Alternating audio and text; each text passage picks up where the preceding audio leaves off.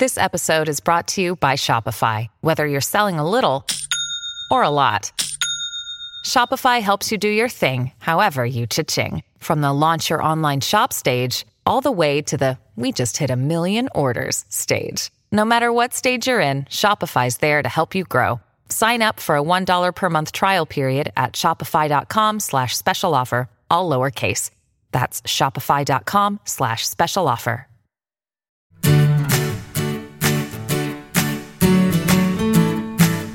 Hey everybody, this is Phil Town. And this is Danielle Town. Welcome to the Invested Podcast, where we are learning Warren Buffett style investing here. Deep value, deeply focused, make a lot of money with the lowest risk possible that you can do in stock market investing. There we go. Sounds like a fancy pitch from a... Sounds like an infomercial at 2 a.m. Yes, it does. Make millions.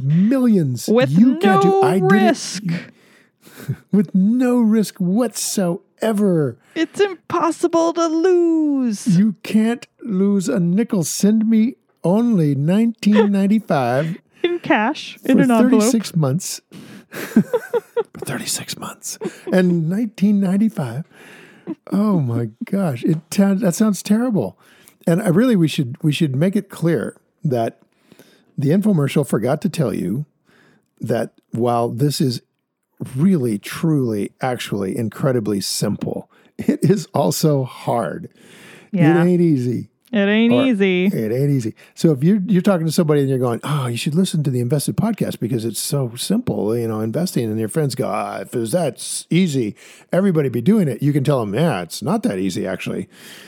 And even people who know about it don't continue doing it because it takes work. It takes focus. It takes like the same kind of work as working out and having a good diet and doing yoga and having other, in my daughter's terms, practices. Mm-hmm. How'd you like that? That's right. I fully agree. I love the idea of investing as a practice. You taught me that. Aw. I just finished filming my course, which is going to be about developing investing practice. Nothing to do with actually what to do with investing, because I think there's a whole experience that's being skipped over by people who are very good at this stuff naturally, but the people who, like me, needed some extra help, we need to learn how to develop a practice. And so I've created this whole video course, and I just finished filming it in Denver, and it's so exciting. So it'll be out. I'm so excited. I'm going to take it. As soon as you get it, you should actually. I think you would benefit from it. That would be hilarious, Dad. You got to take the course, and then we'll live tweet or we'll live podcast or something as you take the course, and we'll find out what you think. Yes. In fact, I'm going to have my analyst take the course. There's such a difference that nobody offers this course out there in the world that I've ever heard of, honey. So first off, kudos for creating it. I made it up out of my life. Yeah, because it's like nobody thinks about that who's actually out investing. They don't think about it as a practice. They think about it as a career. They think about it as I want to get rich. They think about it a lot of ways, but they don't think about it as something. They don't think about it as a good addition to your life that really adds a lot of joy. Right. Even though people who invest the way we do love it and they don't quit. I mean, Buffett's 89 and Munger's 95 and they just don't quit because it's so much fun to do. And I think one of the things that we're trying to bring to the world is that investing done this way, the way we teach it, the way Buffett teaches it, the way Munger teaches it, is actually, it enhances your life in such an incredible way. Yeah. And it's so much fun to do. And I did not believe that was possible when we started, as you know. Right, as I know. I was like, what the heck is this snake oil mysteriousness? Send me $19.95 in an envelope in cash. Can you imagine an infomercial just talking about? Do you remember our early podcast episodes where you'd say something like, oh, it's really low risk? And I was like, let's talk about that for 7 hours. Because there's no way that's true. And now you're a believer. Well, low risk. There's no such thing as no risk, and don't believe anybody who tells you that. There's no risk. But there is such a thing as high returns with low risk. And as we've talked before, this is the like if you were to take a normal investor and have them take the test that they give you for a financial advisor, they would ask you, do you want high returns in exchange for a lot more risk? Yeah. Or do you want low returns in exchange for very low risk? And you're like, I don't want either of those. Yeah, exactly. I want high returns with low risk. Yeah. That's what I want. That's what I want. And that's not one of the boxes you can check with a financial advisor. They'd be like, no, I remember, that doesn't exist. I had never heard of that question. And I went and I opened a bank account in Zurich when I moved to Switzerland. And this bank account that we have is just, it also includes like investing options. I don't use any of them, but they handed me this form and I had to fill it out. And that was one of the questions on there. And I just was like, I literally don't know how to answer this. Like I sat there for about 5 minutes staring at it going, what do I do with this question? I want none of these options. Right. And I couldn't understand what they meant by low risk. I didn't know what they meant by high risk. I didn't know what they meant by low returns. I didn't know what they meant by high returns. And so eventually Nuno was just like, my husband was just like, check the middle one, whatever. I don't know. Well, I'm going to actually tell you what they mean by all these things right now. No, we're supposed to talk about stock buybacks. I know, but this will just take a minute because everybody right now is going, what do they mean? I don't know either. Okay, here's what this comes from. It comes from efficient market theory that says that risk is volatility. That is, the more a stock moves around, the more risky it is. Therefore, if you choose the high risk button to get a high return, then your portfolio is going to be loaded with small cap stocks, meaning smaller companies that are more volatile and move around a lot more. And if you check the box that says very low risk, then what they're going to do is put you in, really stable companies and mostly a lot of bonds that don't move around at all and just give you a very low return. So that's what they mean. They mean high risk means high volatility and a stock that's going to move around a whole bunch. Now, here's the catch, is that according to modern portfolio theory, if you check the high risk box and you go for a lot of stocks that are highly volatile, you still don't beat the market. Your rate of return efficient market is a hypothesis. market rate of return. It's crazy. It's crazy. Okay, that's my little message to you all, is that the way they're doing it is nuts. It's like witch doctors beating drums, not to be culturally insensitive, and thinking they're causing the sun to come up, okay? So these things, a stock price moving around a lot doesn't say it's a risky investment. I mean, come on, Google moves around a lot. It's been pretty damn great, okay? So just get over the idea that there's some relationship between volatility and risk. There isn't. Risk is just not knowing what you're doing. Well, that's risk. The part that annoys me about it, and the reason they asked that question is because regulations require them to. So it's very simple. It's not that these guys at the bank came up with that question. But what annoyed me about it is just that there's no description. There's no definition. There's no explanation of what they're talking about. It's just pure low risk, low returns. Well, I'll tell you why. It's financial pornography is why. And just like with regular pornography, I don't know it. I can't define it, but I know it when I see it, is the classic Supreme Court statement on pornography. It's like, it's the same thing here. It's financial pornography. I can't define it, but I know it when I see it, and that's why the SEC is playing it, and it's absurd. Yeah, but and they can define it. Dealing with an absurdity. And so they're handing this form to people who don't know what those things mean and don't know enough to, extrapolate everything you just said. And they're being asked to make a choice that then affects their future financial decisions. And there's actually a bunch of startups in the fintech world that are trying to combat this problem because this is a clear problem. Everybody knows it's a problem. It's utterly ludicrous. And so they're coming up with like cool sort of apps that let you answer a lot of questions about what you would do in given situations, which let them determine, okay, like this person is somebody who's more on the like higher risk side, which as you said means really just high volatility, or this person is on the lower risk side. So they're there's some interesting stuff out there trying to deal with it because we're not the first people to say how dumb that is. Well, I can't wait till some of them deal with it outside the boundaries of efficient market theory. That would be amazing because once you leave the reason efficient market theory has been so powerful in the academic community and the financial community for 40 years is it because if it were true, you could have formulas that would determine how you invest. And that's exactly precisely what they do, is pretend that these formulas are true, and then they invest your money using these formulas, which is wonderful. Now we can go and figure out a balanced portfolio according to risk, which is all absolute nonsense. And when you leave that world, you leave objectivity of math behind, and you're stuck with a subjective evaluation of a company's business. Mm-hmm. And that simply isn't what they do. That's something They just that requires don't do that. Yeah. education and knowledge. They're never going to leave it. I mean, I don't care what kind of fintech stuff. When a fintech group figures out how to come up with an app that will do what I do or what Buffett does or what you're learning to do, that'll be something. I'll run down and buy it. There are a lot of people who are trying. I can tell you that.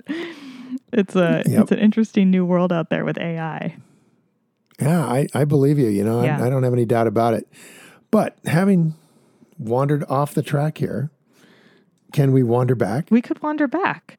So there was something, we're talking about stock buybacks nominally. We were sort of. And last time we got into whole thing about how politicians are trying to come up with regulations in law to solve issues of heinous boards and the whole thing. And one of the areas that is really a hot button is this area of buybacks. Yeah. That the idea, shall we describe what a buyback is? But first we were talking about boards and the way they work last time, and that shareholders are owners of the company, and that oftentimes CEOs, executives, and even boards themselves are worried about shareholders getting enough power, meaning really enough ownership to give them power, that then they will buy themselves essentially a seat on the board and try to come in and change the way the company is doing things. And it reminded me of when Whole Foods was going through its sort of tough years there at the end. And this private equity group came in and bought up a bunch of Whole Foods stock and got a seat on the board. And they wanted to do some not great short-term choices for that company. Right. So that's a classic example of, it can be used for good or for ill, just like anything else, right? You have a benevolent owner or you have a malevolent owner. And right.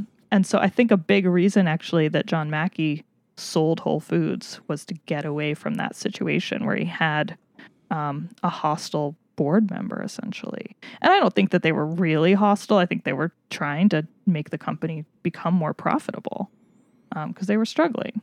But right. But yeah, it's really an up and down and a yin and yang, and so there are some situations where the incumbents aren't doing a good job and somebody new coming in could be really good. And then there's situations where the incumbents care deeply about the company and are trying really hard to do a good job, and somebody comes in and tries to make short-term decisions for short-term profit. So what I'm trying to say is it's not black or white. It's completely gray, and it completely depends on who the owners are. But the end of the day, the point, and this only illustrates it, is that shareholders literally own the company. Yeah, and here's the thing. Some companies are solving this problem by having two classes of stock. Yeah, so that's you might true. want to be aware I find that fascinating. I know we've talked about this before briefly, but this would be a great side note to our buyback conversation. Yeah, definitely. And just to wrap that, it's the two classes of stock. One would be voting shares and the other is unvoting shares. They don't vote at all.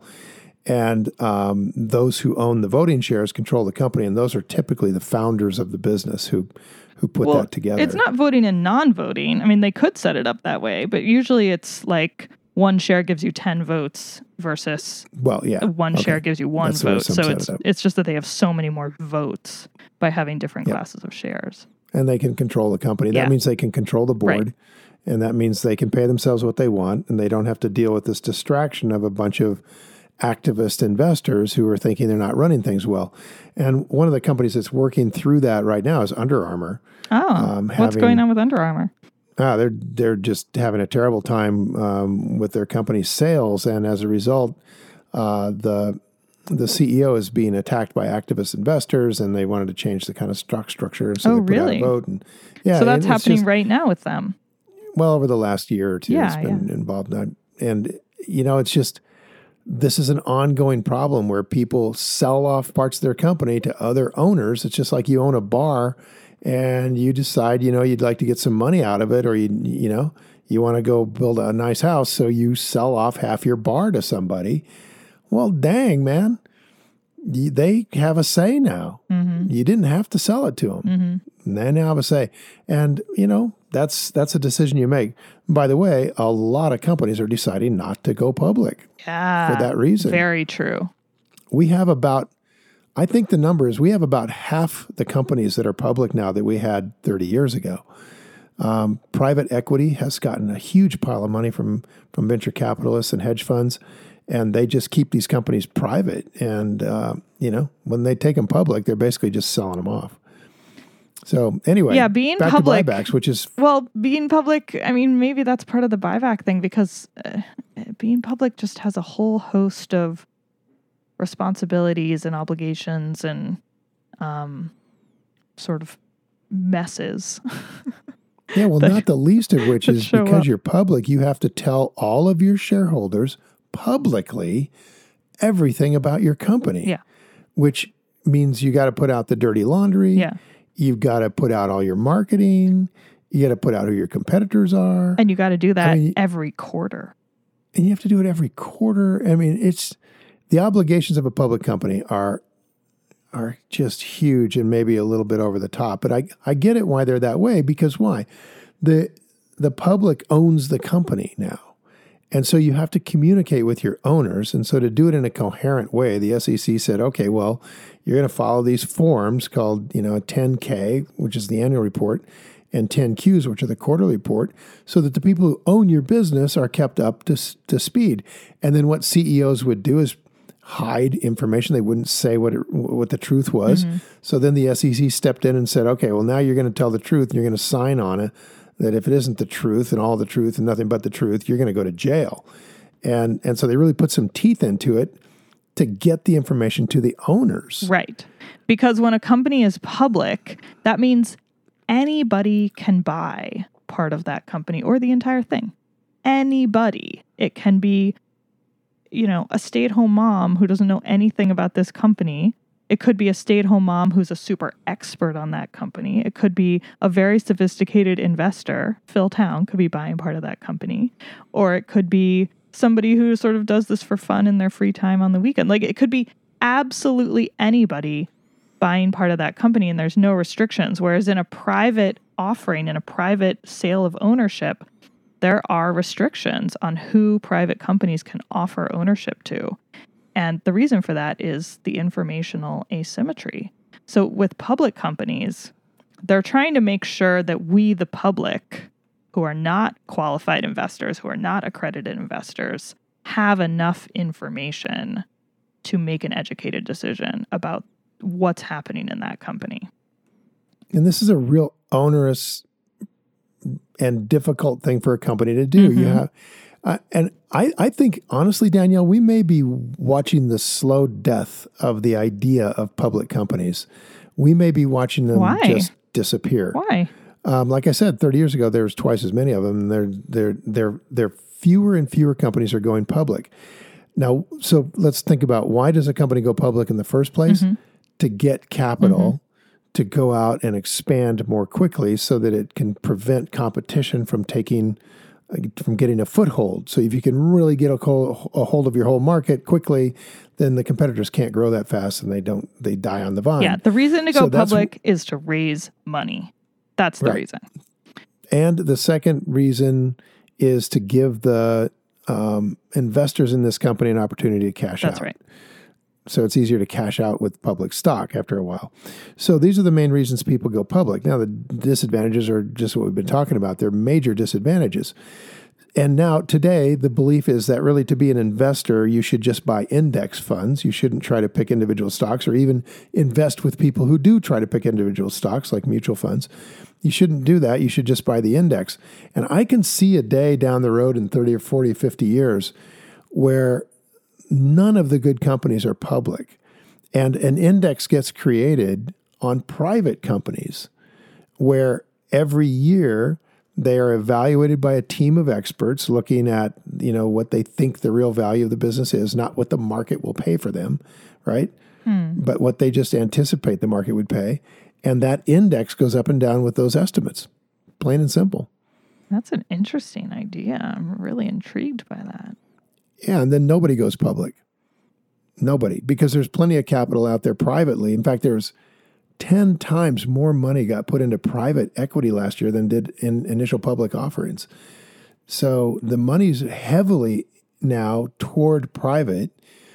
Companies don't want to be public. There's no company that wants to be public. I mean, it's just a pain in the rear end to follow all the regulations and expose yourself like that. For sure. But I'm not convinced that there's so much money privately that companies would just stop going public. I don't think that's right. There's a lot of money out there privately, a lot more than there used to be, but nowhere near compared to what you can raise in the public markets. No, okay, well, not compared to the public markets. The public markets are about $28 to $30 trillion. And so there isn't that much out there, agreed. But there could be.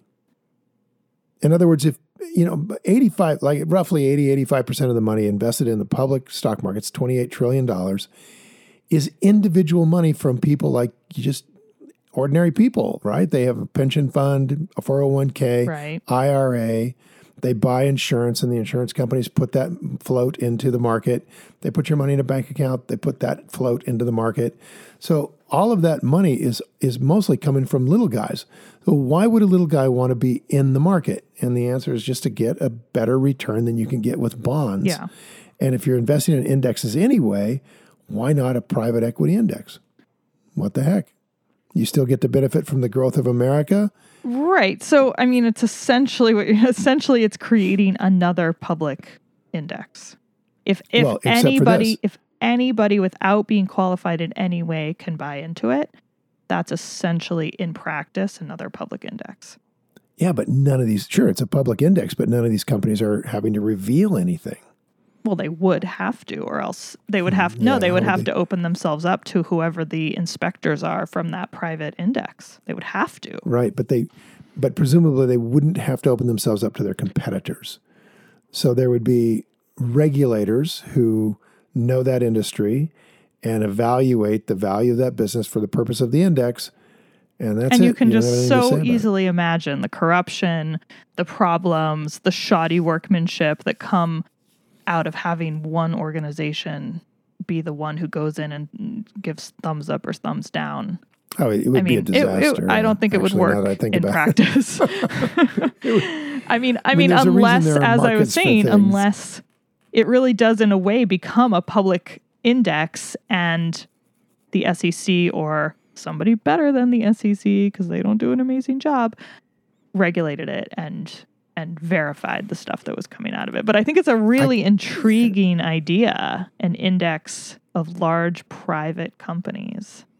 Super intriguing. That's going to take hold. You're going to watch that take hold, I think, over the next 5 years. You'll see people wanting to be in that index. Well, there's already secondary markets for private companies. I mean, that's been around for 10 years, 20 years. So it's already happening, but you have to be a qualified investor to be part of them. And what that means is, so a secondary market is when there's a private company. Typically you see this in tech companies and high growth companies that are VC backed, and they're private, but people are investing in them, and they're just pure investors. They're not really involved in the company, and so they may want to sell their ownership before the company goes public, before there's what we would call a liquidity event that allows lots of investors to sell. And so what's come out of that is secondary markets, which means that me as a private investor, I own part of startup XYZ, and I could say on this, it's usually online these days, I can just say I own, 200 shares of XYZ startup, and does anybody want it? And then if they're qualified, they can just come in and buy it, and it's a private transaction, but it's facilitated by this secondary market. I think I just realized why this won't happen Tell me. quite the way I just thought it might. And that is going back to the last time we were talking about a friend of mine who's a CEO who very aggressively objected to the idea that shareholders are owners, okay?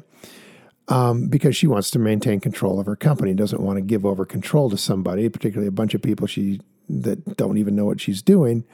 And it just occurred to me that her worst nightmare would be to be private. Why is that? Because the people who put up the money are not 100,000 anonymous investors who teach high school. They are professional investors who are going to look, first off, there's not going to be very many of them. There's going to be 10, and they're going to look down your throat every You're saying if it was single private. day. Yeah, they're private. Wait a second. In other I'm words, if she confused. raised the capital to have this business to expand, and she did it privately, then instead of being, dealing with 100,000 anonymous investors that she can push around because they don't know anything, she's dealing with 10 investors who are professionals. She cannot put them around. They will fire her in a heartbeat if she's not doing what they want her to do. She becomes their slave. Yeah, that's a great point. I say jump. There's a reason founders are terrified of VCs, because the VCs will come in and fire them if they're terrible at running that company, which many of them tend to be. Exactly. Yeah. I mean, if that CEO were dealing with 10 venture capitalists or mezzanine finance or PE or funds, it would scare her, because if she didn't toe the line, she's gone. And she knows that they would fire her, no question about it. Whereas her little board of cronies, they're not going to fire her. They're her buddies. I mean, she's made them her friends. They're getting paid because of her. She can go out and do what she wants. I'm not saying this is not a value judgment. I don't know which way is better in terms of the overall outcome of the company. If she's a great CEO, having full control is great.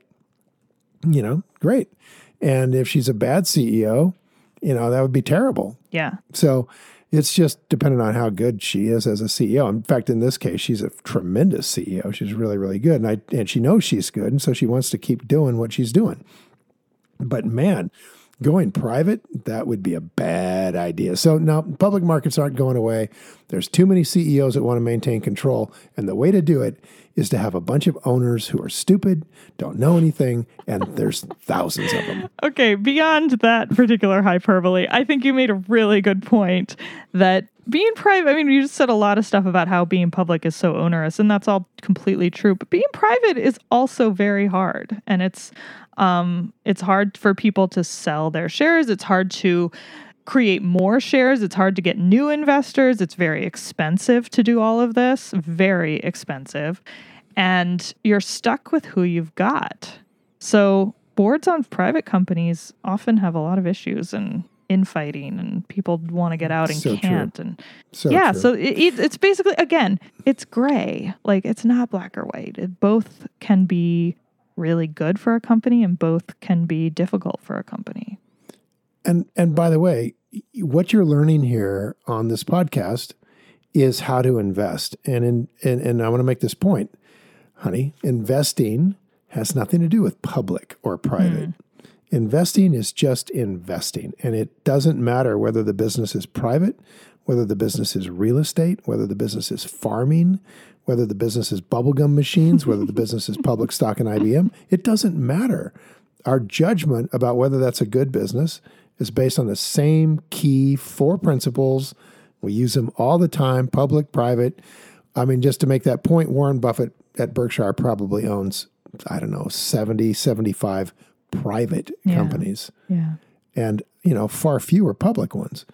So it's good information. Whatever this market does doesn't really matter to the investor. It matters a lot to the speculator, but it doesn't matter to the investor. A market that's going down because fewer people are going public is a great opportunity for us to own really great businesses really cheap. And if we're going to go into the private marketplace to buy them, you're going to have the tools to do that from listening to this podcast. True. I like it. Cool. All right. Well, next time we'll talk about buybacks. Stay tuned. You never know when buybacks could come up. That's right. I think really next time we're going to do it. All right. Until Thanks, then, everybody. Time to go Bye. play. See ya. Hi, guys. Thanks for listening to Invested. If you enjoyed this episode and you want more information, including show notes and more episodes, visit us at investedpodcast.com. There's a special offer waiting for podcast listeners to attend my 3-day investing workshop absolutely free. So just head to investedpodcast.com. Everything discussed on this podcast is either my opinion or Danielle's opinion and is not to be taken as investing advice, because I am not your investment advisor, nor have I considered your personal situation as your fiduciary. This podcast is for your entertainment and education only, and I hope you enjoyed it.